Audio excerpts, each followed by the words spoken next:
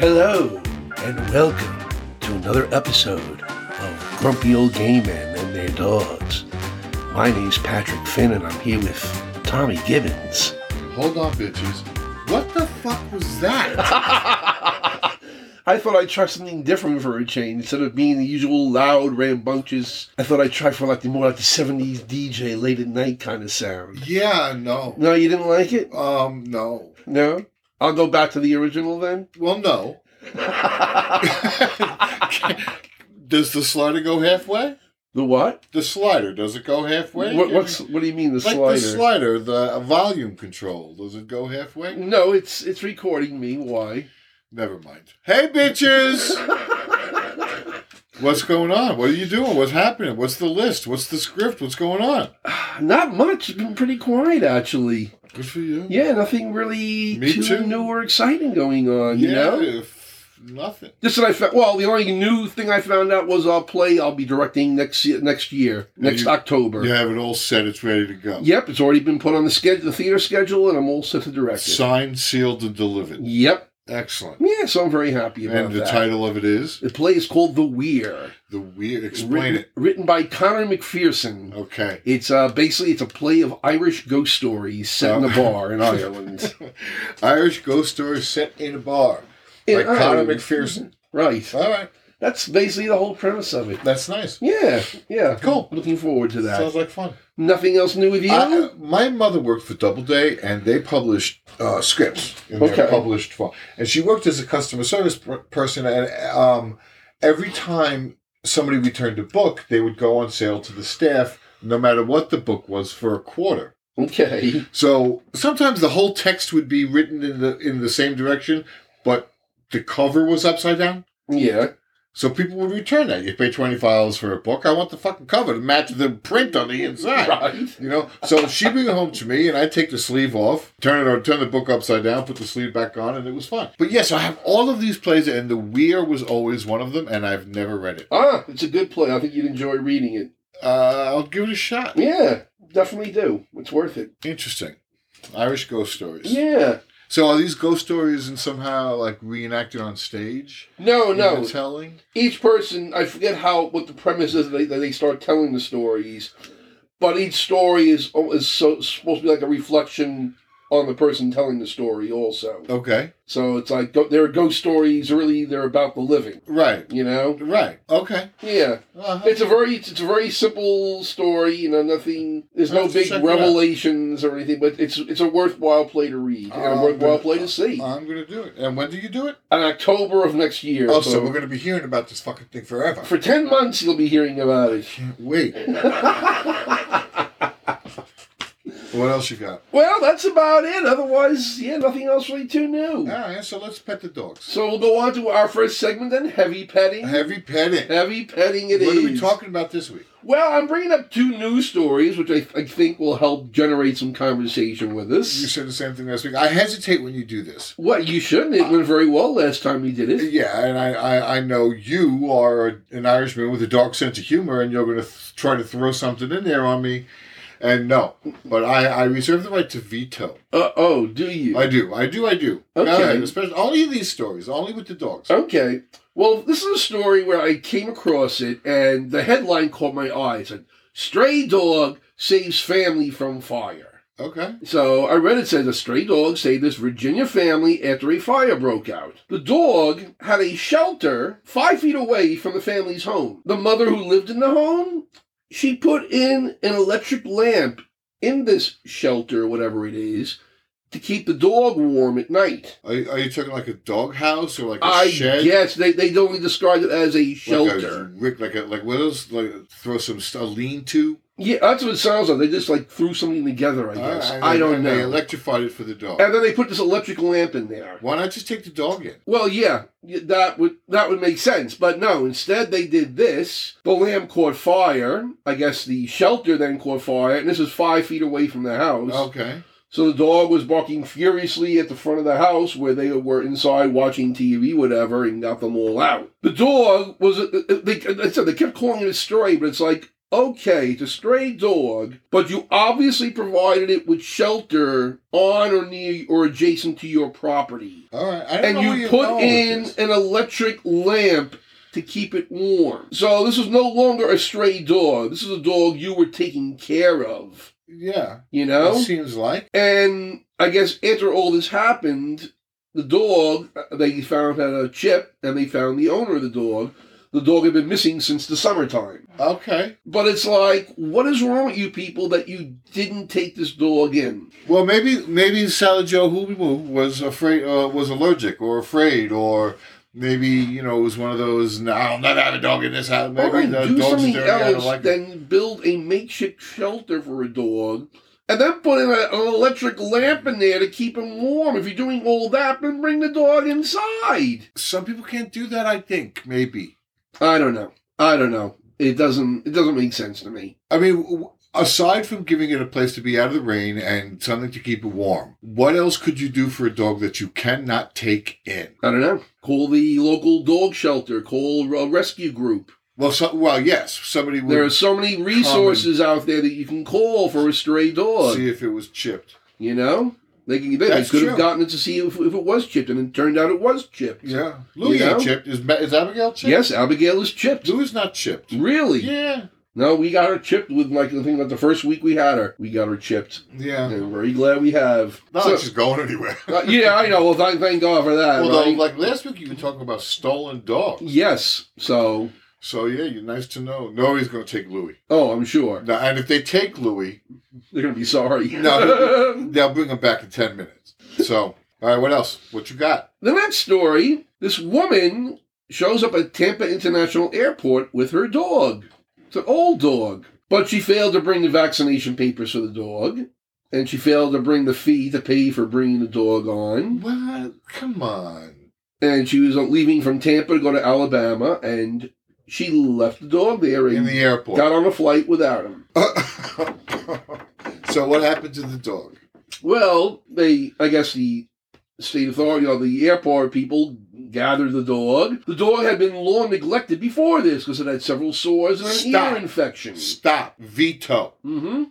Move on to the next story.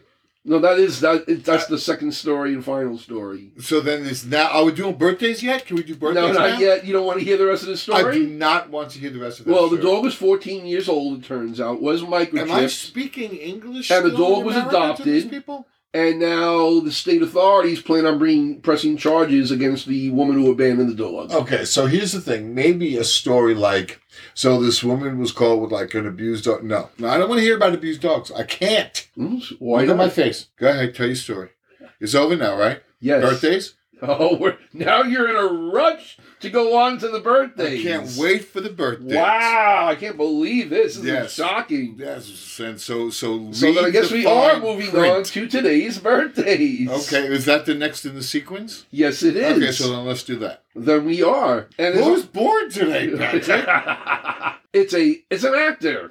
He was born on December 7th, 1915. He was born and raised in an Italian neighborhood of Brooklyn, the son of Polish-Jewish immigrants who ran a candy store. Al Pacino. Neil Simon. Nope. After graduating college, he studied acting under Sanford Meisner. But then he was drafted into the Army in 1940 and served in the Army during World War II. Hold on. I'm just going to need a second for the images to catch up. Okay. And then for a second for them to burn.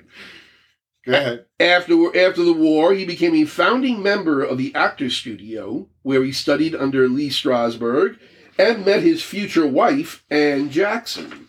Oh, my God. Can't believe you haven't gotten it yet. I can't believe I haven't gotten it yet either. He made his Broadway debut in 1945. I think we can blame the boy for this because he introduced a new bourbon.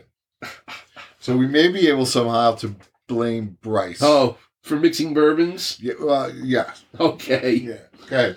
He made his Broadway debut in 1945 and won a Tony for Best Featured Actor in a Play in 1951, starring opposite Maureen Stapleton in Tennessee Williams' The Rose Tattoo. Oh, my God. He has performed on Broadway and off-Broadway through the 1990s.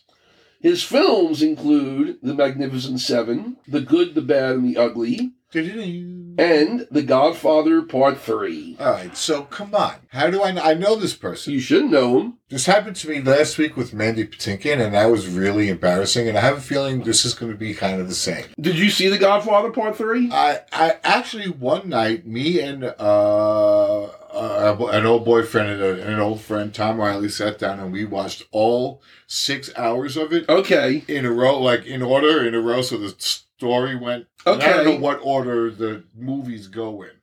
I think it's 2, 1, 3. Well, no, it's 1, 2, and 3. They go in order. 2 is split between 2 storylines. One in the past of Michael Corleone's father, how he became who he was, and then a whole storyline with Michael Corleone. And then 3. And then 3 is Michael after he's supposedly has left the family and is now trying to be a legitimate businessman. Okay, so yeah, so one night we watched all like. That's the one I'm talking about. This guy was in. De Niro is the same thing as Pacino to me. Okay. Is it them? No, it's not them. So he played Don Altobello. He's the one who chases after Joey Zaza before the big hit on the commission and the families up in the top of the hotel. You know what it is? Now I'm struggling too hard and I'm old. So the struggle itself is getting in the way of getting to the answer. So I'll just tell you his name. No, give me the first initial. E. Edward R. Murrow. No. Edward R. Murrow was not an actor. Give me his last initial. W. Holy fuck. Go, tell me. Eli Wallach. Oh, God. See, yeah, okay. So what happens here is I like and respect E.Y. Wallach, and I recognize his contribution. He was always the sort of old middle-aged guy hanging around all of these hot Mediterranean-looking actors. Like that was where he landed. Like he's a great character actor. And he was sounded. So I never really paid him much. He played the ugly and the good, the bad, and the ugly. Yeah, and so I never really paid that much attention to the ugly. Okay. If I'm looking at the hot or the good or the bad. So, and you do something like this. I don't know who any of the women from The Godfather are. Talia Shire, I don't know who any Diane of them are. Keaton. No, it doesn't matter. Wow. What I'm saying is, happy birthday, Eli. He was 1915. Is he dead? He died in 2014. Well, if he wasn't dead, he'd be 100 and like. He was 98. He was 98 when he died. 98. Yep. Jesus. Right. All right, Eli Whitney. Our next birthday celebrant, also dead, born December 7th, 1923 in Connecticut. After dropping out of high school... Wait, born on what day? December 7th, 1923. December 7th. Born in Connecticut. A day which will live in infamy. Which we'll get to. The United States. After dropping out of high school to enlist in the Army and serve in World War II... Elvis. He then studied acting in Hartford. He worked with puppets and ventriloquism and landed a job in 1950 as a TV kid show host in Rhode Island. Okay, so stop. It's the Muppet guy. God damn it. Jim Henson? Jim Henson is what I mean. No, it's not him. He worked at various stations in Rhode Island and eventually Albany, and then before he moved on to Hollywood. Waylon Flowers. Who? Waylon Flowers. No. But nice guess, though. He worked in various small film and TV roles in the 1950s and 60s, including playing the policeman who gives Norman Bates a blanket in 1960's Psycho. Oh, no idea. His claim to fame was as newscaster Ted Baxter in the Mary Tyler Moore Show. Ted Knight. Ted Knight. Sir played Ted Baxter on the show's run from 1970 to 77. He was nominated for 6 Emmys, and he won twice in 73 and 76. He was hilarious. Yes, he was. He later starred on the TV comedy Too Close for Comfort from 1980 to 86. With the daughters with the rainbow painted through their room. Yep. Yeah. And also Jim J. Bullock was on that show as well. He was so hot, Jim J. Bullock. Really? You thought he was hot? Yeah, young, yeah. He did nothing for me. Yeah, he was kind of hot. You know, I thought he was hot. I found him kind of annoying on the show, at least, anyway. I think outside the show, he was great. I think on Ted the show, Baxter's kind of hot. You found Ted Baxter hot? I like dumb. Well, Ted Baxter was dumb, you know, there's an appeal in that for me, and the shrinks among you go wild, and nothing you can come up with I haven't. He also starred in the 1980 film comedy Caddyshack. Did you ever see that? That was with Rodney Dangerfield and Bill Murray and Chevy Chase. Okay, so there you got it. That's a full stop right there. Okay. Chevy Chase. Why is that a full stop? Two of them. Chevy Chase, Kevin Bacon. And you know what? Nothing against either one of them. I'm sure they're both wonderful human beings, except I've heard through the grapevine over the years, what's his name, Chevy Chase, has a reputation for being less than kind. Yes. He's never been mean to me. No. I don't enjoy his movies. Same thing with Kevin Bacon. Kevin Bacon is in everything. So, but I don't think he has a bad reputation like he doesn't. No. Adorable, charming. His appearance on Will and Grace was cute. Right. Self-effacing and very funny, and I just don't like him in movies. Oh, okay. Okay. That's just those two things. So Chevy Chase will make me turn away from a movie theater. Okay. Well, did you see Caddyshack? I think I did in the 80s. Okay, yeah, well, that's when it came out, so 1980. Yeah, so I didn't hate it. I was only learning my dislike for Chevy Chase. Oh, okay. Back then. Anyway, Ted Knight died in 1986 from colon cancer. That's sad. Yes, it is. Died way too young. How old was he? He was 62. Oh.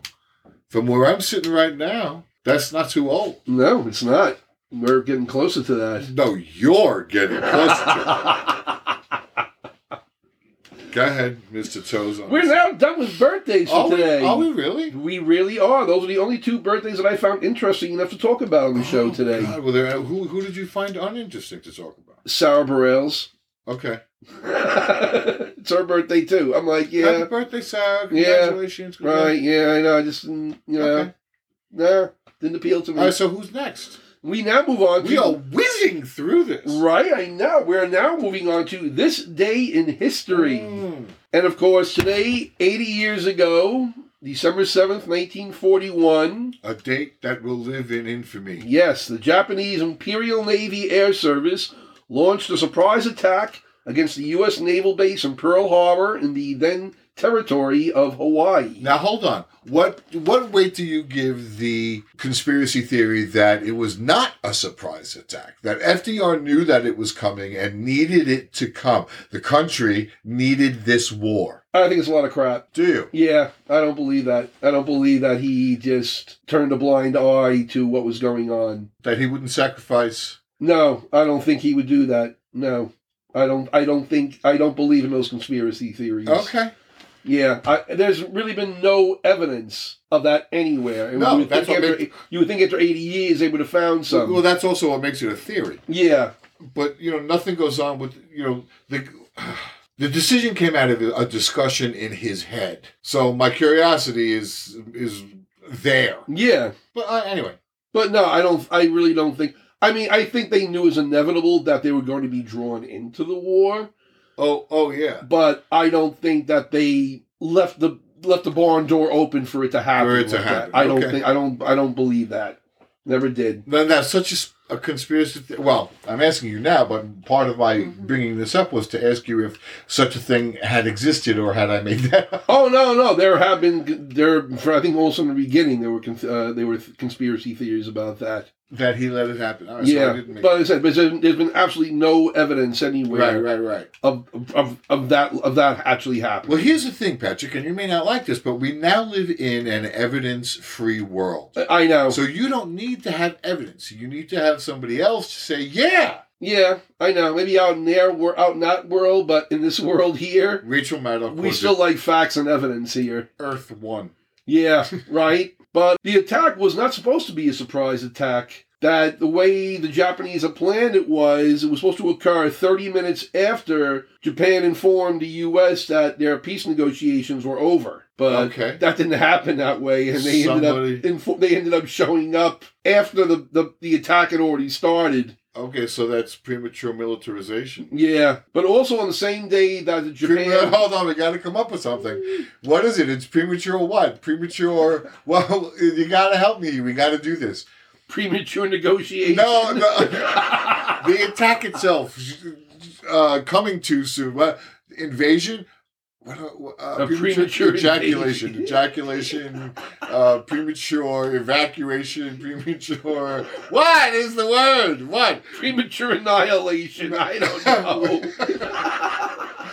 All right, so somebody pulled the gun, and the planes went when they weren't supposed to. Yeah, well, they went when they were supposed to, but I guess the diplomats got delayed in delaying the message. That's what happened. So that whole thing was because the diplomats were late. Yeah, that's what brought America into World War II and the attack on. Well, no, the attack was going to happen anyway. The attack was right, okay. Their timing got fucked up. Okay. At the same time that Pearl Harbor got attacked that day, Japan launched attacks on the Philippines, Guam, Wake Island, Malaya, Singapore, and Hong Kong. This is a full-scale attack across the Pacific. The attack on Pearl Harbor started at 7:55 a.m. Hawaii time. Oh, see, now that's just rude. Which is 12:55 p.m. New York time. Oh, that's okay. The attack lasted about 90 minutes. In that time, 2,335 men were killed, service members. Wow. Could you imagine 90 minutes? 90 minutes. And over half of those were killed by an explosion on the USS Arizona, which is the memorial down there. On top of that, there were 1,143 wounded. 4 battleships were sunk. 14 other ships were damaged, and 188 aircraft were destroyed. Wow. It was quite a brutal attack on us. 90 minutes. 90 minutes. That's pretty amazing. That's horrifying. Yeah, right? And that was 90 minutes. That was the highest scale attack like that as far as numbers of Americans killed up until 9/11. No, you're talking about number of Americans killed. I'm talking about 90 actual minutes of that horrible, horrifying attack noise, that feeling of alertness, that panic, that running for you, not knowing, that whole chaos for 90 minutes straight. Well, you can go on YouTube. You can watch actual footage of the attack. They have plenty of footage of it. Yeah, there's not a snowball's chance in hell I'm going to go do that. And there's also a movie called Tora, Tora, Tora, which they made about the Pearl Harbor attack. You know what just started? Which is really, really, actually, it's really, really well done. It's that visceral, the feeling. What's his name did it really good with Saving Private Ryan, or Saving Ryan's Steven Spielberg. Steven Spielberg. There was a scene that opened the movie, and then when the attack happened, the invasion happened on Normandy. Right. And the use of sound, the chaos that goes on, the loud, the screaming, the bombs, the exploding, and then the guy goes underwater and there's nothing. Bullets come passing by him in the water. Okay, and he comes out and there's this loud screaming, yelling, and there's this craziness, and it's just that chaos. And I keep saying loud, but it's just, that's horrifying to me. That's just horrifying. Yeah. 90 minutes. Right? Can you imagine? Damn, girl. Damn. Right? And so wait, what happened to all those other places you mentioned? Well, a lot of them were invaded by Japan, and eventually the Allied forces beat Japan back to its mainland country. And what was Japan's goal? Basically, they needed more they needed more resources. They had no resources of their own in order to sustain their war effort. So that's why they were attacking and invading other countries. Land. They needed land. They needed resources, especially like fuel, Okay, Japan. You sit down, Japan. But they got their ass kicked. Don't you be. But now they're one of our closest allies. Thank God for Japan. Seriously. I know. Japan. Would you go to Japan? I'd have no problem going there. Why? It's just it's that whole Asian continent, the food, it scares me. Why? Why does it scare you? It's so foreign. I know. Yes, of course. It's zero it's about Asia. Yeah. It's something you don't know zero about it. Just that you're not exposed to that culture. I'm not. None of us are, but that's going anywhere around the world. Some of us are. I mean, Japan, a lot of people know Japanese. Yes, they do. So, interesting. So what's next? You can't just nod with a evil grin on your face. The people on the Outback who listen to us on their wind-up radio. This is also a day of infamy for another reason. Back on December 7th, 1993, a Jamaican emigre named Colin Ferguson. Oh, God, this son of a bitch. Boarded the Long Island Railroad train eastbound on the Ronkonkoma line, I believe. It stopped and as it was pulling into the Maryland Avenue station, right. He pulled out a gun. He ended up murdering 6 people and injuring 19 others. The train could not have been more crowded. Yeah, because it's during rush hour. It's a rush hour train. And traveling east. Yeah, and people had no idea, the people running the trains had no idea until people started running forward through the train. Of course not. Like we said last week, nobody knows there's a shooting until the first person is dead. Yeah. And now you're in a train car. Now you're in a train car. A moving train car. And you have those 2 sets of heavy doors you got to open between the cars. Yeah, and he's standing. You have the narrow aisle you're running through, full of people. And there are probably people standing by the door area that opens up to the platforms. There is no spare space. No, it's just, yeah. So now I'm thinking, in my head just put the 2 things together, and I just saw a recent video of the Japanese subway system and how they fill the cars in the Japanese. Oh, I've seen that. Right. That's unbelievable. That is so funny. Oh my God, that's so funny. But he was taken down by passengers. Right. He was arrested and everything. He had attorneys for a while, but then he chose to defend himself. Attorneys William Kunstler and Ronald Coby tried to defend him. God bless. And they wanted to plead an insanity defense of black rage. But both the judge and Ferguson rejected it, and Ferguson fought for his right and won to defend himself. And so how did that go for him? Not really well. No, I can't imagine it did. Basically, he was known for talking about himself in the third person. Okay. His questioning of the actual victims on the witness stand. Okay. Which was kind of just so surreal. You're being questioned by the man who shot you. Yes. I remember something about one of them saying, he referred to himself in the third person and say, so the defendant stood up and shot. No.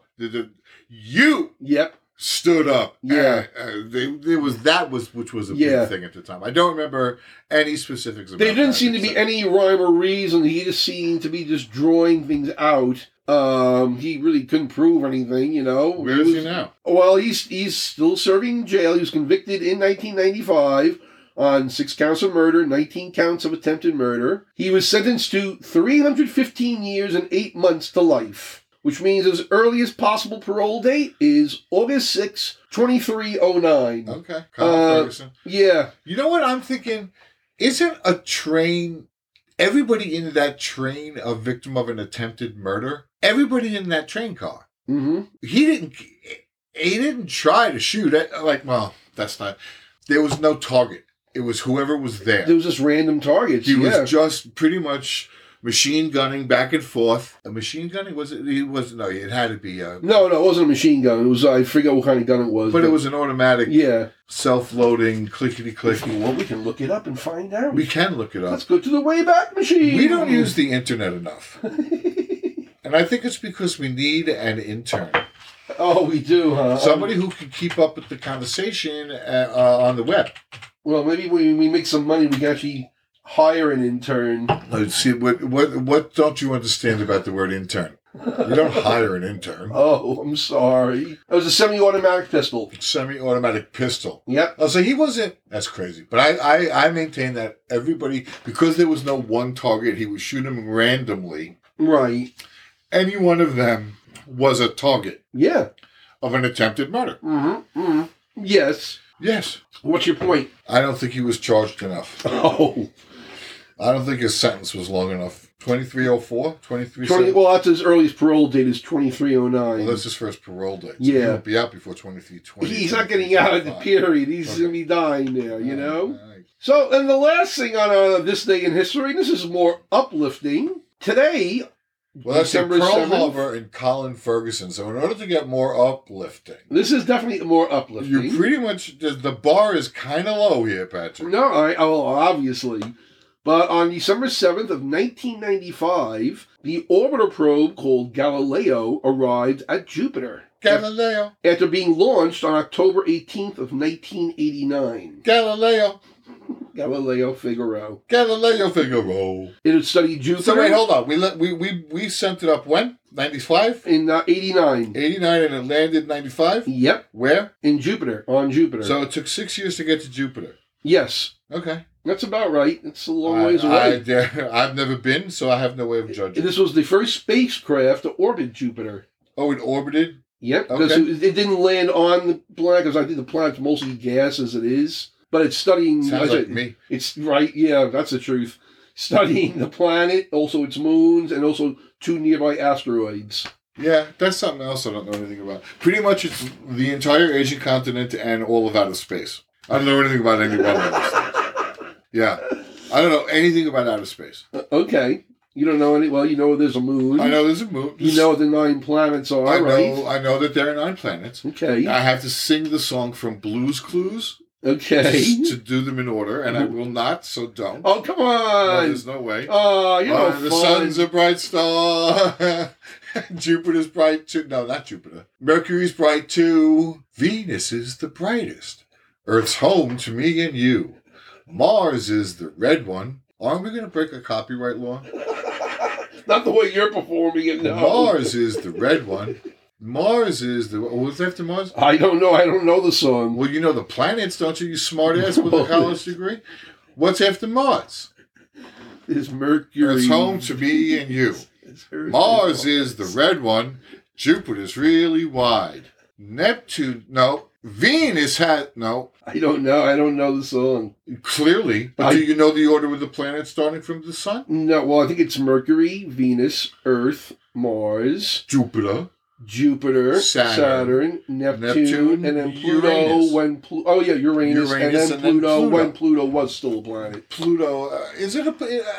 it's no longer, I think it was no longer classified as a planet. And then didn't they sort of feel bad for it and bring it back? Like they called it like a dwarf planet. Millennial fucking participation I know, trophy. Right? Here's for being a really big rock.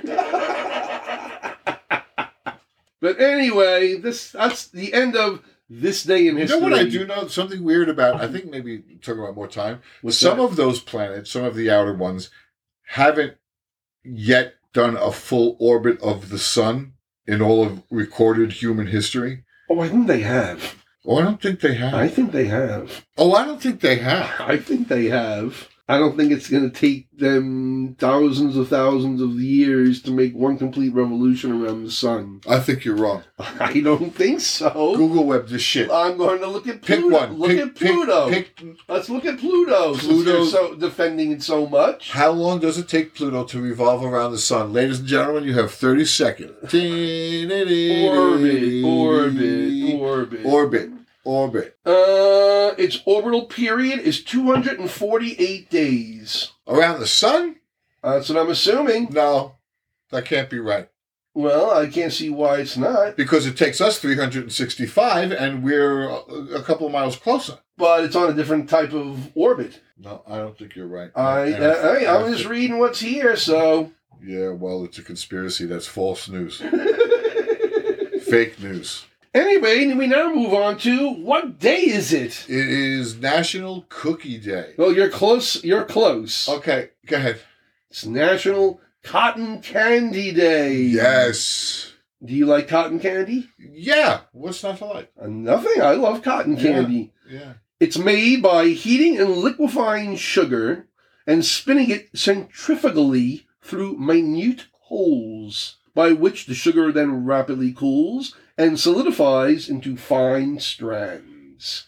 All right, I don't understand any of that. That's way too sciencey for me. That's the process. So you take the sugar and you heat it. And you liquefy it. And you liquefy it. You got to heat it to liquefy it, right? Yep. Okay, so then you spin it centrifugally. Yep. Okay. Centrifugally. And then there's holes in what you're spinning it in. So Correct. It's like a big salad spinner. I guess. I don't know what the shape of it is. So. Okay, so then the liquid goes into these holes, theoretically, I guess, because of the... Cools. Yep. And comes out another hole as strung pink candy? I guess so. I don't know.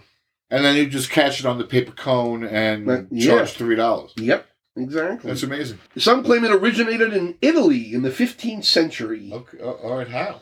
What do you mean, how? Like, how did they get the centrifugal force to cool? Well, they didn't. I'm sure they didn't make it quite the same way back then. They called it, and also back then they called it what they called spun sugar. So it probably wasn't quite the same thing as what we know as cotton candy. But machine spun cotton candy was invented in 1897 by a dentist named William Morrison and confectioner John Wharton. Can we take a second here for that? Yes. The dentist. A dentist. Go ahead. And it was first introduced as... Does that seem like a conflict of interest to you, that a dentist should go out and market cotton candy? Well, he's generating business for himself. I understand that. And isn't there a line about that in which we people... I don't think there's anything that prevents a dentist from going into the confectionery business. Wow.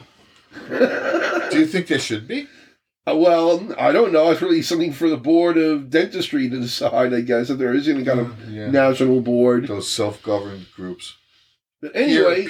Peers. Their invention was first introduced as... Oh my God. Sorry.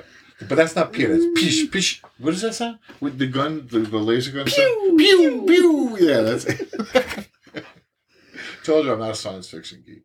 Anyway, their product was first introduced as Fairy Floss at the 1904 World's Fair in St. Louis. Wait! Yes? You can't say Fairy Floss and not give me a second.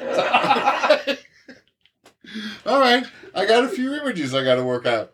Go ahead. Another dentist named... Another dentist... That'd be a good drag name. Fairy Floss. Fairy Floss.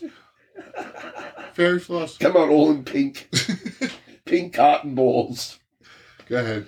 What happened to Another dentist named Joseph Lasco invented a similar cotton candy machine in 1921, and he called his confection cotton candy, and that's the name that stuck. And what the story is, dentists played both sides of the fucking fence. Yes, they did. 2 dentists did. At least 2. I know. Good for them. And then the first automated... I'm horrified, but good for them. The first automated cotton candy machine was used in 1978.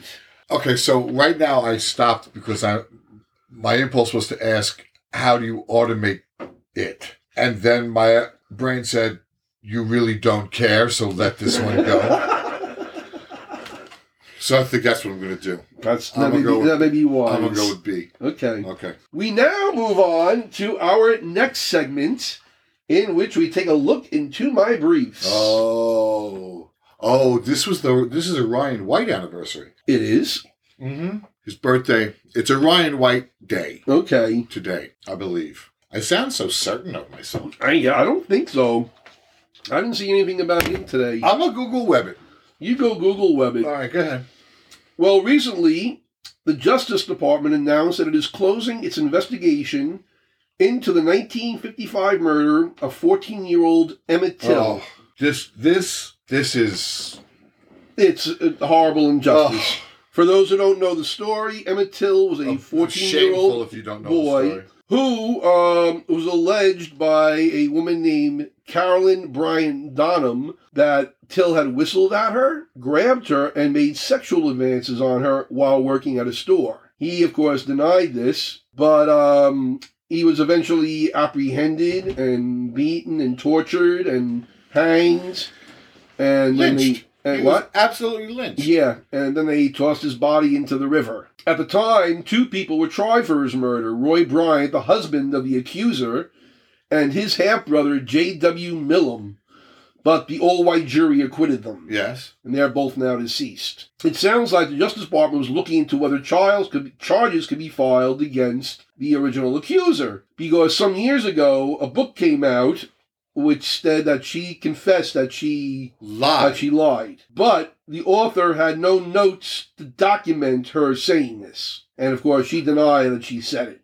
She's still alive. She's in her 80s. But the Justice Department felt that it could not prove beyond a reasonable doubt that Donham lied, so... How does she live with herself? How do any of them live with themselves? How do any of them? How does that jury live with itself? It's his wake, Emmett Till. Yeah.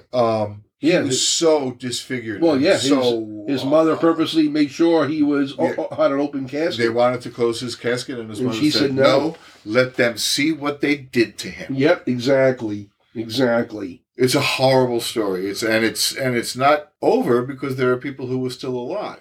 Yep. Yeah, I don't know who else may have been involved in the actual murder and stuff, but like I said, no one else is now getting tried for it or even arrested for it or anything. No one. And that's the shame of it. It's a shameful, horrible chapter that everybody should know about. Yeah. And this is what they want to, like this conversation, this thing is I think the core of the fight against that new education thing. Oh, the critical race theory. Critical race theory. This is exactly what they don't well, want. No, the racists in our country are using critical race theory as an excuse not to teach any kind of black history concerning slavery, the history of racism in the United States.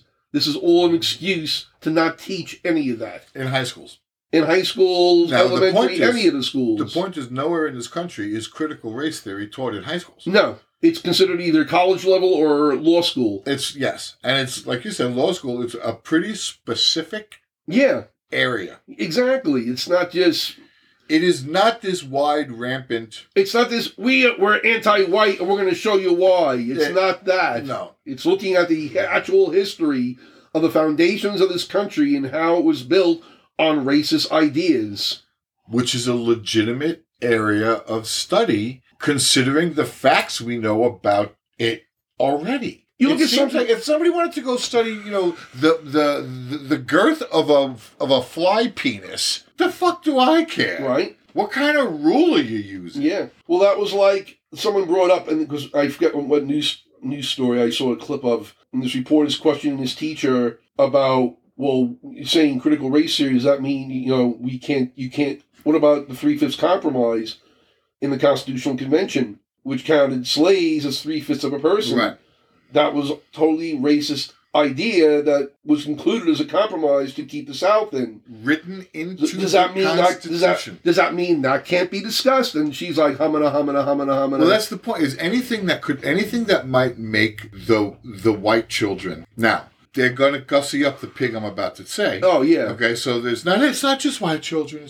Why should these children feel guilty for their ancestors' actions? And isn't teaching this just making people feel bad? And aren't you pointing out my child individually to feel bad because of who or what she is? And isn't that exactly what this whole thing is supposed to be against? Blah, blah, blah, blah, blah. But the point is, history is history. And yes, history is written by the winners. Okay? But we have whatever written history we know, that is documented history that we know. Yeah. We should learn from. Of course. But no, it's gonna make Tiffany feel terrible about her grandpappy's grandpappy. Because they want to literally whitewash history. Exactly. That's the point. Yep. That is, and it's clear now. There's no hiding it. They're not even denying it. No, they're not. They're not. But it is an attempt to create an ethnic state. Yeah, that's exactly what it is. That's awful. That's just awful. I know. Awful. Where are people supposed to go if they can't go to America? Where are they going to go? Good question. So I saw pictures on your television just before of floods in Africa right now. Right. Holy fuck. Where are those people going to go? I know. What I'm sorry. Go ahead. We now move on to the next story and look into my briefs. I'm sorry. Ryan White was born yesterday, December 6th. December 6th. Was Ryan White's birthday. Okay. Now we know. Oh, yeah. Research got back to me finally through the piece in my ear. Oh, okay. They talked to me, the producers off stage. Is that what's coming out of your ear? Well, I don't know, but there's something. Should I have that looked at? Go ahead. Anyway, a principal in a Minnesota school says she was removed from her position for displaying an LGBTQ pride flag, and she's now suing the school district. Mary Kay Thomas was the principal of Marshall Middle School for 15 years. Is this a public high school? A public middle school? Public school. Okay. And where? In Minnesota. Okay.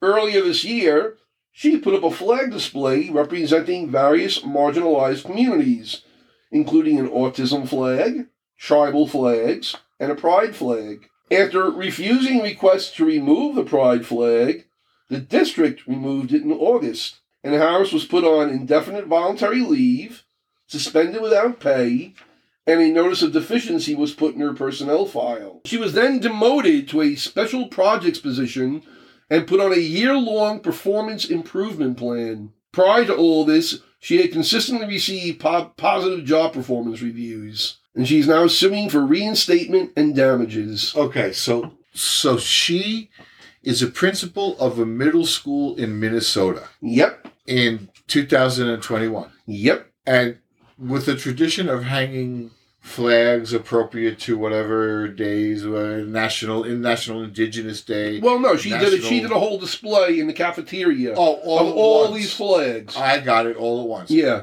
And because of that display, she has suffered these consequences. Because of the one flag in the display. It was the one pride flag. Yep. It was the gay flag. Yep. Okay. Let me ask if she was the Union Jack included. Well, this is also a display of flags from marginalized communities. So I don't think the Union Jack would have been there. Oh, okay. The Confederate flag. The Confederate flag would not have been there. We don't consider that a marginalized community. Okay, that's fair. And because of the rainbow, she has suffered all these consequences. Yep. Yeah, because of that one flag. And the Board of Education or the superintendent? Well, the school district basically did all this and basically pushed her out of her position. Okay. So now she's suing and she wants to be reinstated and get damages. Well, yeah. I don't know if she's going to be reinstated. I don't know if I'd want to go back to that school. I don't know if I'd want to go back there. I don't know if I'd want knowing that's the attitude they have. No, I don't. Unless you feel like you can stand on the mountain and plant your flag, and God bless those. Which people. I mean, she was there for 15 years. She's obviously a part of the community. And she was a principal. Yeah. Yeah. A middle school principal and she was a teacher for 12 years before that. Minnesota. All right, so yeah, she got her bona fides. Right? Exactly. Oh, that's fucking terrible. Yeah. People suck. Yes, they do. We now move on to our next segment, We Like to Watch. Oh. Did you watch anything new or exciting this week, Tommy? No, I did watch, I'm an episode away, I'll finish it tonight, of The Great. Ah, yes. Okay, I've been watching that also. The season finale I will watch. Oh, yeah, we aren't there yet. And then I went back to, because these algorithms, man, they fucking get you. Yes, I know. So I went back to watch Will, which is about William Shakespeare. It's like the punk rock William Shakespeare. Oh, okay. How was that? It's not as good as The Great. Okay. But it's that same sort of energy, Shakespeare-centered. Okay. It's fun. It's silly. Nothing else, really. No? What else was on? I watched another episode of Canada's RuPaul Drag Race. Of course. Britain is over. What's over? Yeah, the UK version of Drag Race. Oh, okay. The one that he hosts. Okay. He don't host Canada. He can't host all of them. It's ridiculous to expect. Not when they all air, like every 2 weeks there's a new one. Yeah. Italia just added a new episode. Drag Race Italia. Okay. So I have to tell you what that looks like. I can only imagine. Good Lord. And the pit crew. I love the pit crew. Spain had by far the hottest pit crew. Ooh. Amazing. Amazing. All right, what have you been watching? Not a whole lot of good stuff, I can tell you. There is a lot of television. Well, there were a couple things we watched on Netflix, which because they were like top on the top 10 list or whatever, and they looked promising. One was we watched this horror movie on Netflix called No One Gets Out Alive. Okay. And it's all about this young woman. She's an illegal immigrant. And she's in, I don't know where in the United States, probably somewhere in California. And she ends up in this crappy apartment building that's for women only, and these two men run it. It's just, it was just, and there's a creature in the building that, it's just, I don't even want to go on talking about it.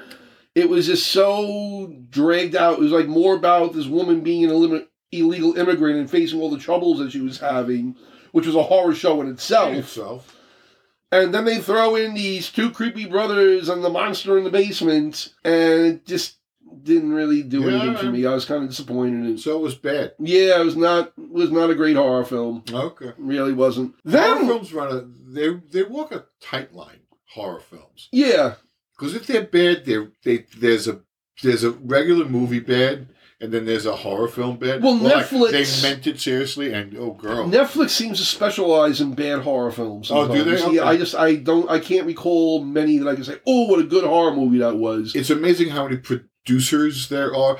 The amount of television is staggering. It's too much. Too much television. It's too much. And thank God. I love it. I think it's fucking awesome. I never know what to watch. I know. Yeah, I can't keep up. But there's so much, and some of it is really, really good. And some of it's not. You know what happened is I think the internet took away the idea of a broad audience and made niche things profitable somehow. Yeah. No, definitely. Not everybody in America is going to sit down at 8 o'clock on a Thursday night and watch The Great. No, of course not. But not everyone's going to be sitting down and watching a Marvel movie either, you know? No. Getting back, I watched this movie called Red Notice on Netflix. Red Notice? Yes, it starred Dwayne "The Rock" Johnson, Ryan Reynolds, Gal Gadot. Do we have to call him Dwayne "The Rock" for the rest of our lives? Can he either be The Rock or can he be Dwayne? You just want to be Dwayne Johnson? Dwayne Johnson. Not everyone just knows him as Dwayne Johnson. They don't know who I'm talking about. Yeah, That's why everyone says Dwayne "The Rock" Johnson. Dwayne "The Rock" Johnson. That's what everyone knows him as. Could you imagine? What's your nickname? I'm The Rock. He's a hottie, though. Yes, he is. So I said, he was in this movie. All three of them were. It's like this. I'm sorry, who were the other two? Ryan Reynolds. Oh, I like him. And Gal Gadot. Wonder Woman.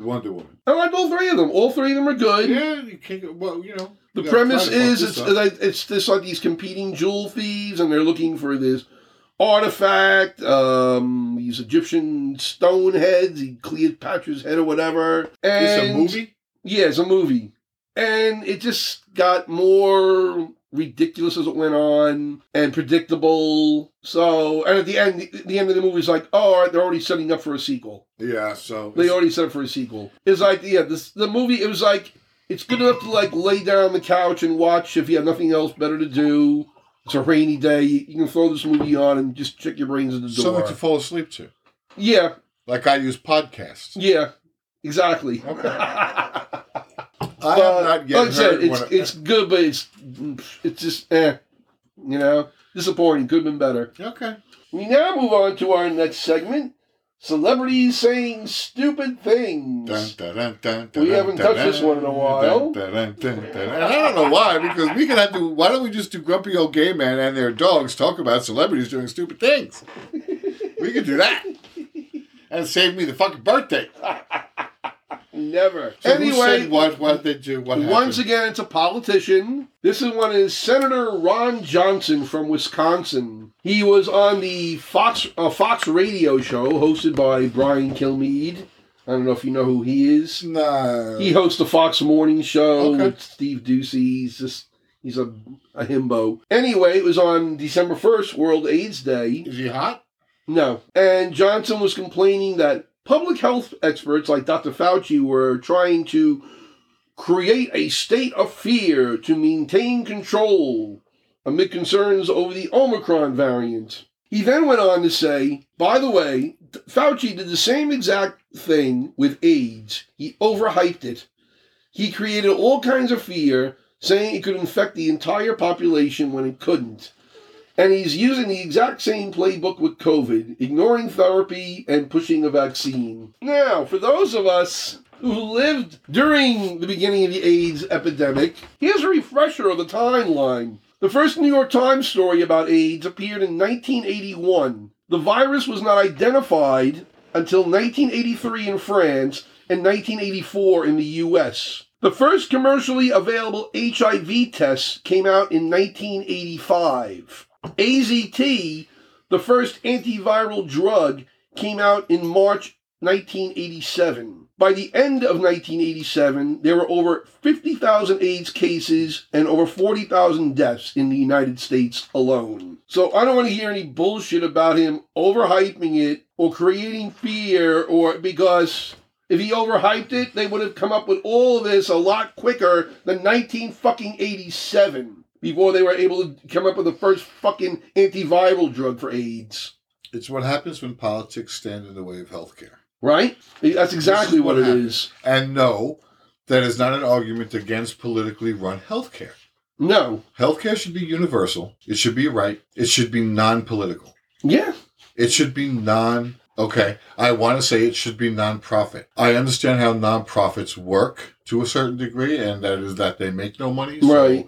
You sort of want a doctor to make some money. They deserve, you're not paying a doctor for what he did right now. You're paying him for learning how to do what he did right exactly. now. So, and But yeah, no, there's nothing to say to this. This is for mind people that is turned off. For people who want to see more about what happens when politics gets involved in healthcare, read Randy Schultz's 1987 book, And the Band Played On. Because that documents the whole epidemic from 1980 to 85, and it documents all the indifference from the government and the infighting, because the people who were being initially infected were marginalized groups. It was gay people, it was Haitians, it was drug addicts. So that had a lot to do with the inadequate response to AIDS, because it was okay that they died or got infected. It wasn't. It didn't become really, really important. Really important. Yeah. Until Rock Hudson died. Yeah, unfortunately, it took Rock Hudson dying before they put a recognizable face like, oh my God, a white man died of AIDS. And this strong, virile, he was the heartthrob of hundreds of millions of people for a generation or two. And Rock Hudson, oh my God, Rock. It's a disgrace. It's what happens when medicine is politicized. Science should not be political. Science is not political. No. Well, as they asked Fauci what his response was to all this, and he responded, overhyping AIDS, it killed over 750,000 Americans and 36 million people worldwide. How do you overhype that? Yeah. Then he said, overhyping COVID, it's already killed 780,000 Americans and over 5 million people worldwide. So I don't have any clue what he's talking about. But just knowing that 750,000 people have died since roughly 1980 from AIDS, and that was, 40 years ago? And in 2 years' time, the same amount of people have died from COVID. And we're proud. It's insane. Let those people work. Let those people figure it out. Right? Because they're going to figure out how did you get the virus, I've heard an argument from anti-vax people, which is that it takes years and years to develop and approve a vaccine. How do you do it so quickly? And which is valid. Yes. Let them work. Let those people work. And when you take away, for certain circumstances, you take away the regulation. And that's how that happens. The scientists are there. I think the scientists are to some, like the nerdy scientist guy who's doing it to figure out the question. Yeah. And answer the question. Whatever the question is. They're doing the work and they don't care. They don't care. They want the answer. Right. And they don't care what's going on around them. And that work is taken and used by whoever owns it. Because it sure ain't the nerd scientist. Yeah. So let those people do their job. And let them work. Because they're the savior. Sorry, that guy's the savior. Yeah. He's going to figure it out. Take away all of the regulations, all of the hoops which I think should be in place. And I think there are certain circumstances, certain emergencies where if this guy runs up from the basement, holding the Eureka, I found it, turn around and listen to him, and maybe we should do what he says. Which is not to say that there are not mistakes. No, of course not. There is no reason to think that there are mistakes in this current situation with the vaccine or what they're telling us about the disease and where it is and who it's hitting. And it's pretty clear. It's pretty clear. I know. And of course, like everybody, I'm selecting my news, so I'm hearing about that there are more cases in places that are resistant to the vaccine. Right. Yeah. That's what's coming up in the news now. That's the news that I'm watching is giving me. Okay, I don't know what the news that somebody else is watching is giving them, but what I'm hearing, or somebody told me, I can't be responsible for that. Somebody told me. I know. Yeah. But I saw a news story today about some doctor, I forget what university, saying that we're going to keep on having variants until the vaccination rates increase. Could you imagine scientists pulling their hair out their head saying, this is like the first thing we learn in science class? Yeah. This is the first thing we learned. Right? How could you not grasp it? I know. People think the earth is flat. Do you believe that? Do you honestly believe that there are people who honestly believe that the Earth is flat? Do I believe that they exist? Yes. You do. Yes. You don't think that they're pulling something. You don't think that they're lying. You don't think that they're trying to be controversial. You think that they honestly believe in their heart and their soul, in their knowledge and their mind, that the Earth is a flat surface. Yes, I believe they do believe that. Okay. If there's one thing I've learned is that people will believe anything they want to believe. I think we just stumbled upon a new segment. What's that? If there's one thing I've learned. We can alternate. If there's one thing I've learned. It seems so ridiculous. I know.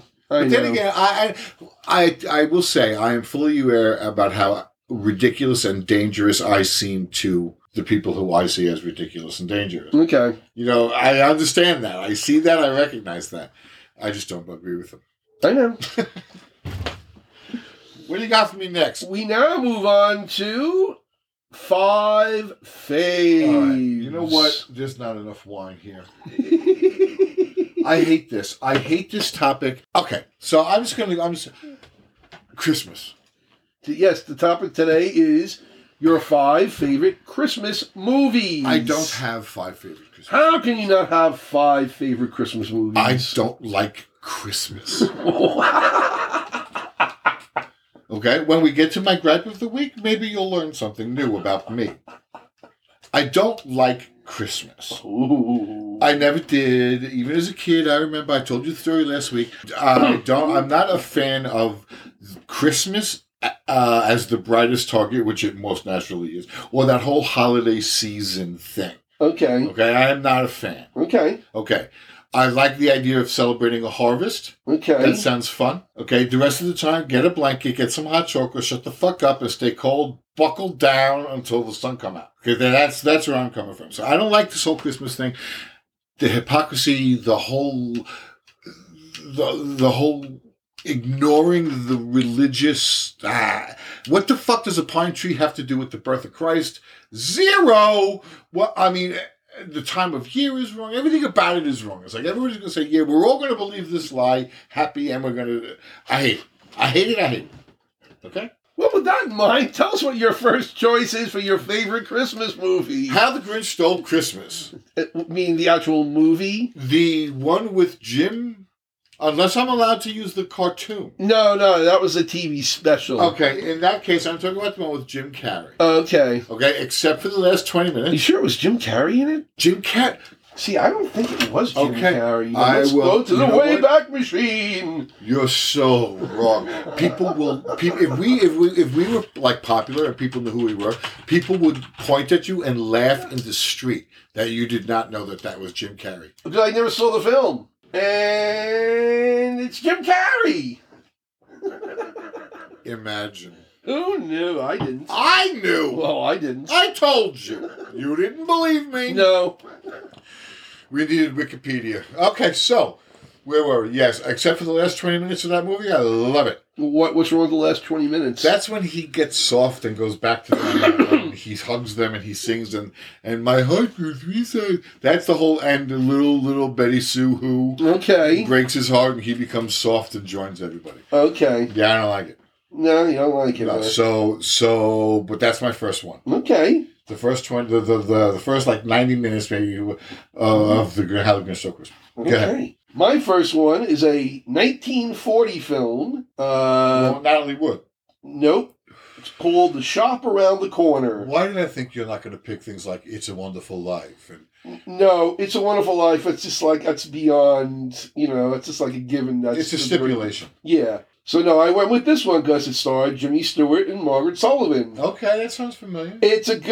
Actually, I watched it for the first time maybe about 2 years ago. And it's all about this, I guess, gift shop in Budapest. And Jimmy Stewart and Margaret Sullivan are clerks in this shop who don't get along with each other. Stop. But this is the musical. Well, yes, it became the basis for the musical. Okay.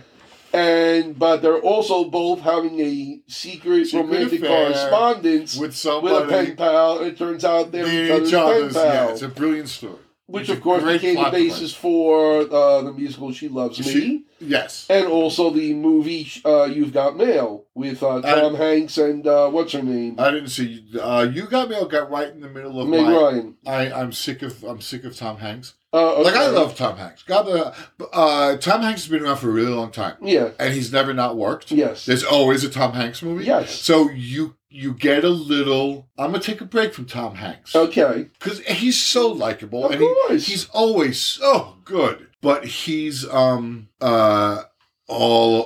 there. Yes. He's always there. Yes. I like, and that's comforting. Sometimes I need to go away.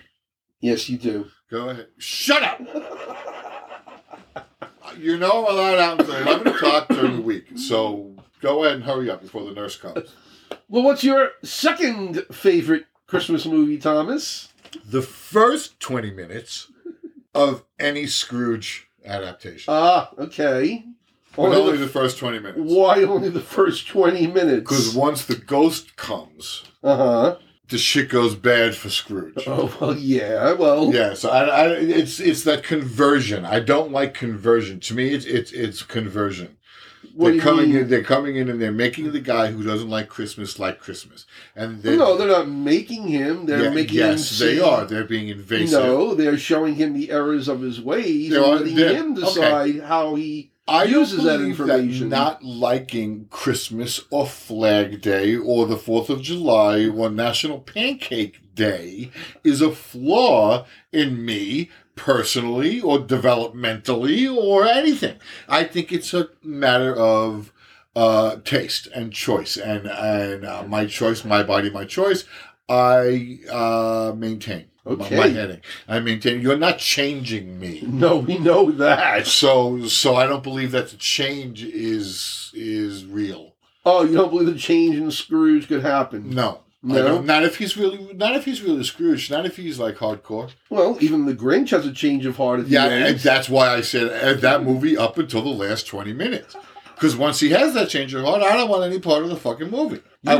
You're such a curmudgeon. I want the Grinch to be Grinchy. I want Scrooge to be Scroogey. And once they change, they have no interest. They hold no interest for me. Okay. Okay, thank you. Want to hear my second choice? I can't hardly wait. I'm sure you can. My mistletoe. It's a horror movie. It's 1974's Black Christmas. I don't know anything about that. It's directed by Bob Clark. Don't know. The man who made another Christmas movie on my list. Okay, Christmas guy. He also made Porky's. Can we call him Christmas Bob? Oh, no. I saw Porky's. You saw Porky's, right? Well, he also made this movie called Black Christmas. Okay. And also starred Olivia Hussey. I think I saw Porky's in the movie theater. You probably did. It was in the 80s. Yeah. Olivia Hussey was in this. Keir Dalia. Who? Keir Dalia. Don't know who that is. He was in 2001 Space Odyssey. Thought it was a she. Okay. Andrea Martin. I love Andrea Martin. She was in this. She's great. John Saxon. God, she must have been like 30. She was in her 20s, I think. She's playing a college student. God. John Saxon was in it. And the one and only Margot Kidder. Oh, God. Margot Kidder. Who plays the character of Barb, who's an alcoholic college student. What did she do? What do you mean, what did she do? Margot Kidder. Well, I think towards the end of her life, she kind of went off. I think she may have some mental health issues. From Superman on. Right. She said something, did something, that people turned against Margot Kidder. That's what I'm aware of. Yes, I'm sure I'm right. I think she just was dealing with a lot of personal created issues. some sort of controversy with her remarks about something sensitive. I don't think so. Oh, I'm noticing we changed the months on the calendar. See, now that is a big, strong, powerful cock right there. Oh, I'm glad you know what the problem is? It's too far away. The image is too far away. Okay. I get the idea of the marble with the guy on his knees. And this is basically nothing like controversial, she said. She just... Margot Kidder... She struggled with mental health issues. Was she some right-wing crazy person? No, she just had mental health issues. Well, that doesn't make her a right-wing crazy person. No, she died at the age of 69. Well, that's sad. Yeah. Now, there's something about Margot Kidder. Something. Well, she's great in Black Christmas. Okay. She has some of the funniest lines. She's hysterical. She makes the movie. Okay. And it's one of the first slasher films It predates Halloween, yeah. Really? Yep. Wow. Yeah, and it takes place. Is it? It's about a psychopath hiding out in the attic of this girls' sorority house on Christmas Eve or whatever. That's creepy. Christmas, yeah. And he's like knocking them all off one by one. And he's he calls downstairs. He has his phone up there, and he calls downstairs and leaves these fucked up phone calls that are some of them are really fucked up. Okay. In fact, one time we watched this movie you remember Joe and Ray? Of course. Well, we went over there during the Christmas holidays and we brought over Black Christmas. I own it on DVD. Because why wouldn't you bring over a slasher movie to celebrate the holidays? Right. And in the movie, he makes this one phone call and he's like, Agnes, it's me, Billy. And he says all this weird stuff and everything. And we watched the movie and everything, and I decided to go to the bathroom, and I decided to play a practical joke. I call the house phone. You're a dick. And Ray answers it, and I say, Agnes, it's Billy. And he freaked. I couldn't resist. I had to do it. They're not friends unless you can torture them. Yes, exactly. So what's your third favorite Christmas movie, Thomas? Okay, I will say this because I think it is just a really good movie. Okay. A Christmas Story. Yes, that's on my list as well. I like Made that by movie. Bob Clark. Is it? The same director as Black Christmas and Porky's. Okay. I think that movie works as a movie. I think Christmas is not central to it. Everything about it is Christmas. Yes. It's Christmas time. He wants this gift for Christmas. Yes. The family is preparing for Christmas. They have Christmas. It's all about Christmas. To me, that happens to be the time of year that it's happening. In this particular story, it's not Christmas is not the focus. Yeah. Despite the fact that in every conceivable way, including the title, Christmas is the focus. Yeah. It's a coming of age story. It's a coming of age story too, you know? I think it's hilarious. I think it has a sense of humor. It's very funny, and it tells a story that's worth seeing. It's very funny. Definitely, I agree. I love the fact that they play for 24 hours on Christmas Eve. Oh, well, you can market it forever. It's right? It's called A Christmas Story, for fuck's sake. A bunch of iconic images. The lamp, the leg lamp, the whole scene around the leg lamp, fragile. It must be Italian, yeah. A little bit more. Him trying to center it in the window with her hating it, and she breaks it. His cursing. When the kid says fuck and she calls the other mother, and you can hear the other mother beating the kid over the phone. It's just funny. It's the Chinese people singing Christmas carols. You know what? I understand they can't play that now. No, they can't. That part is considered. Yeah. What do you feel about that? Like, honestly, how do you feel about that? Yes, it is making fun of them for their pronunciation of English words. It absolutely is. It is, but I'm sorry, in the context of the movie, it's very cute and endearing in a way. It is not. I don't think it's, except for the fact that it exists in itself. I don't think it's mean-spirited. It's not mean-spirited.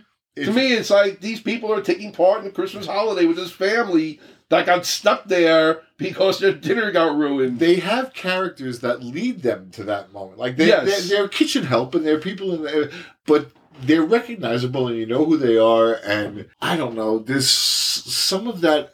What are you losing by taking the ability to laugh at yourself and each other away? I think you get. I don't know. I go ahead. Well, being that we both agreed on that one, what's your fourth? I don't have any more. You don't have any more? No, I don't. I don't have any more favorite Christmas movies. What a shame. Well, then I have at least two more. Well, you go ahead. You know what? Go ahead. Do your two more. The number fourth one is 1988. Starred Bill Murray and Karen Allen. I have no idea. Scrooged. Scrooged. Okay. You never saw it? No. I can't believe you've never seen Scrooged. Okay. You'd love it. Bill Murray plays he plays a TV executive, and he's producing this worldwide live Christmas Carol event with Buddy Hackett playing Scrooge. That's hilarious. You have to see they're Is Buddy Hackett in the movie? Yeah, he's in it. Mary Lou Retton is in it playing Tiny Tim. Mary Lou Retton doesn't appeal to me in a movie, Patrick. That's the whole point. She's an Olympic gymnast. Mary Lou Retton bouncing over a horse. That I want to see. Jamie Farr is in it. Jamie Farr is hilarious. They do a promo where Santa Claus is in some action movie and Lee Majors comes to rescue him. Did they play the Bionic Man? Well, he was the $6 million man. She was the Bionic Woman. Yeah, that Wagner, music. Yeah. But it's basically, it's a retelling of A Christmas Carol, but it's in contemporary setting. Okay. You'd love it. It's hysterical. Scrooged. Yeah, it's like a very dark. It's very dark humor that you kind of want done to you, only like once or twice. Scrooged. Well, that's what I think it was playing off of. Yeah. But it's great. Bobcat Goldthwait is in it. John Forsythe's in it. David Johansen. John Forsythe Carol Kane from TV's Dynasty. Yeah. Oh, Jesus. Go ahead. Who are you so excited about? Carol Kane is in it. I like Carol. She plays the ghost of Christmas Present. I like Carol Kane. She's excellent in this. Taxi. I've seen pictures of her as the ghost of Christmas. Oh, she's great. The ghost of Christmas. Who is Present. she? Present. Yep. Oh, and her segment's hysterical with her and Bill Murray. I like A Christmas Story. I like that story. Okay. I like telling that story. Okay. I think it's endlessly fascinating. I think you can do endless things because it's a ghost story. Yes. You can. That's another one where Christmas can become sort of incidental. Yeah.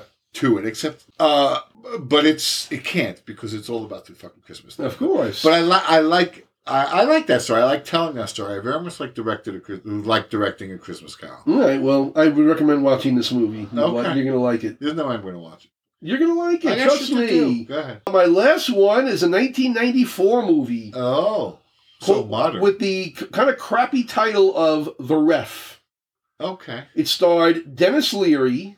Okay. Kevin Spacey and Judy Davis. What do you think we should do about Kevin Spacey? There's nothing to be done about Kevin Spacey. Done. He's done. Oh, I'm not saying he's done. He'll be back within 5 to 10 years. You think so? Mel Gibson is. Mel Gibson was only anti-Semitic. Well, that's enough. Yeah. He was anti-Semitic, misogynist, and he's still getting work. But Kevin Spacey hasn't had any work since all this happened, as far as I know. No, he hasn't. But it's young men. It's boys with Kevin Spacey, and not. Well, it was one young man. It was Anthony Rapp when he was underage. Yeah. There were other accusations, but I don't know if they were. I don't think they were underage men, underage boys. Oh, okay. I think only Rapp was the only one, but the other ones, there are other ones who were alleging sexual misconduct From Kevin Spacey. Yeah, it's amazing. But Democrats are going to run. They hear an accusation like that, they run. Of course, they get in their hole and they hide like they should. And Republicans have it, and they embrace it.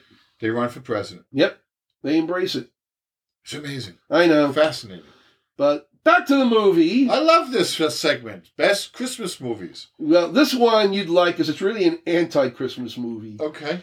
It's all about this thief, and he played by Dennis Leary. He breaks into homes and stuff, and he gets caught sort of in his one home and gets caught in his whole neighborhood. They have a curfew. They shut the whole town down, and he ends up taking Kevin Spacey and Judy Davis hostage. All right.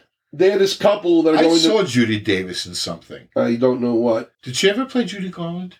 She may. Yes, I believe she did. Go ahead. Sorry. And they're playing this couple that are in marriage counseling, and they're constantly arguing the whole time. And so he's holding them hostage, and they have family coming to visit, and they don't want to blow his cover, and hijinks ensue.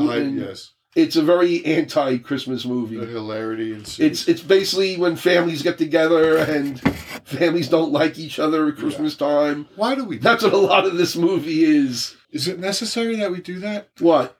Like force ourselves to be with people who make us unhappy, or force you shouldn't force yourself to do that. To be with us. You shouldn't force yourself to spend it with people you don't want to spend it with. You don't understand the Christmas holidays at all. I suspected that about you. But I enjoy spending it with my family. I don't have any family that I dislike spending the holidays with. Well, you're an odd Irishman. I guess I am. Because most Irishmen I know, there's somebody they don't want to talk to. Well, there are people like that, but they're not. They're not my family. Okay. They're not my family. There's there's two different sides of Ireland. Because my Ireland, no, and the cut is clean. Bam! Clean. Clean. Clean. There's no lingering. There's no. No, if you're out, you're out. That's it. Yep. Sorry. It's okay. Go ahead. We now come to our final segment. Are we still doing the podcast thing? Yes, we still are. Holy fuck. And we're now on the final segment, the Grumpy Old Gay Men Gripe of the Week. Christmas trees. That's your gripe this week? Fuck Christmas trees. Why? It is why. Why? What about this holiday? The birth of Christ your Savior. Why must you take a pine tree and put it in drag in the middle of your living room? Why? Fuck you, Christmas trees. They're stupid. They're stupid. They're frequently very pretty. Ernie does a beautiful Christmas tree. Yes, he does. Beautiful Christmas tree. Chris and what's his name? Chris and oh God. Scott? No. Not from Jersey. They're on the other end. They got Camp Cocktail out backyard. Chris and Steve? Chris no. Oh, he's the beautiful guy. Not Tom. No. I don't know. I don't know. Chris. Beautiful Christmas trees. 4 of them in their house. Okay. Go fuck yourself. You and your. I sense that you, as a child, had a traumatic experience involving a Christmas tree. It was your intense dislike of them. There was no joy around it. Okay. Setting it up was always it was a fake tree. Okay. It was the same tree, I think, ever. Like it was that tree. She was a crazy person about my mother. Okay. It was never a happy thing. Okay. Plus, it's a pointless thing. It's absolute, Patrick. You look at me but it's absolutely pointless. It has nothing to do with the actual birth of the person we're talking about. Okay. Okay? It bears no resemblance to anything in that story, except maybe the angel on the top. And really, you want to sit an angel on the top of a tree? It's kind of gross. Okay. I don't know. I don't like Chris. I don't like it. That's my gripe. I'm sick of seeing them. They're everywhere. They're in every fucking window. They're hanging on street lamps outside whole towns. I don't like it. Okay. Christmas trees. That's my gripe. Christmas trees. Wow. Close your curtains. I don't have to see that. Wow. I'm walking my dog so he can shit. I need to see your Christmas tree? Yeah, no. Sorry to hear you have such a tip and hostility towards Christmas trees. My God. It's the kind, you know what it is? It's the kind of thing is the open hostility that never goes away because it is ubiquitous. It's everywhere. Okay, unless it's part of the holiday. It's a cultural tradition dates back hundreds of years. I don't like it. I don't like the Christmas tree. You don't like the Christmas tree? I do not like the Christmas tree. Do you like the Christmas wreaths? I do not. Well, no. I think wreaths are pretty. I think for Christmas you want to put a red bow instead of a yellow. Like you want to put some tinsel, something cute. You want to do something. That harvest into the cold weather. Right. Okay. That's warming and nice and cute, and I like that. Okay.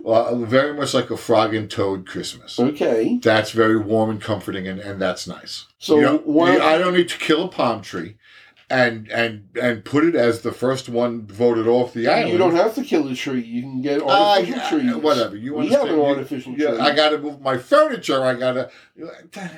The cat's in it. No. You're just a poop. You're just a big poop head on Christmas. Yes. Jeez. Yes, and it actually has. Never mind.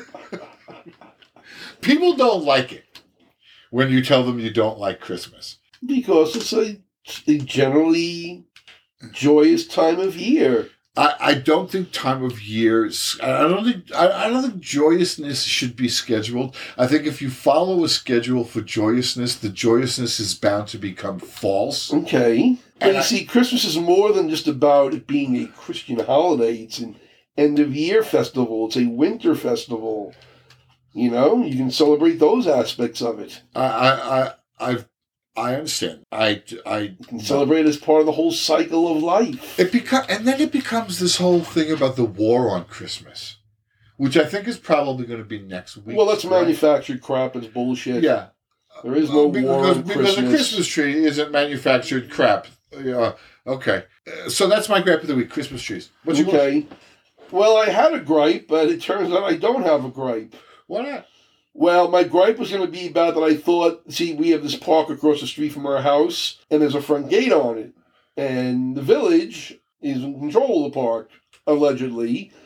And they're the ones who are supposed to unlock the gate in the morning. Describe the park. It's a park on a corner of a residential neighborhood in suburban Farmingdale, Long Island. Yes. It's about the size of any of the plots of land that any of the houses are like on. 3 or 4 houses. It's a small, on the corner public park that's surrounded by gates, and they're surrounded by fence and gated and locked. Yes. And you, since you've lived here, yes, have had a key. Yes, I and a few neighbors have had a key to the park. So you could lock it at night. Yes, because apparently the town's employees only work a certain amount of 8 hours a day, and I guess with the sun sets, especially in the spring and the summer, beyond that, so there's no one here to lock the park. So we were giving keys to the park. I don't think it's a bad idea to give the neighbors the keys. No, it's not. In certain circumstances. The only problem is the town doesn't... They were supposed to, unlock the park in the morning, and they stopped doing that altogether. So basically, it's me and a few neighbors who are now opening and closing the park up now. Okay, and it's a village park. Yeah. Okay. So this morning I saw an employee, and I saw him finagling with the lock and stuff. And I went to go try it before with the key, and the key wasn't fitting. So I wrote to my the village board member that I know, and said, "What's the story?" She wrote back to me and said, "They didn't change the lock." Huh. So I don't have a gripe. I just can't fit a key into You don't know how to work a fucking key. After we get done here, I'm gonna go try it again to make sure. You're an embarrassment. Yes, I am. Oh God.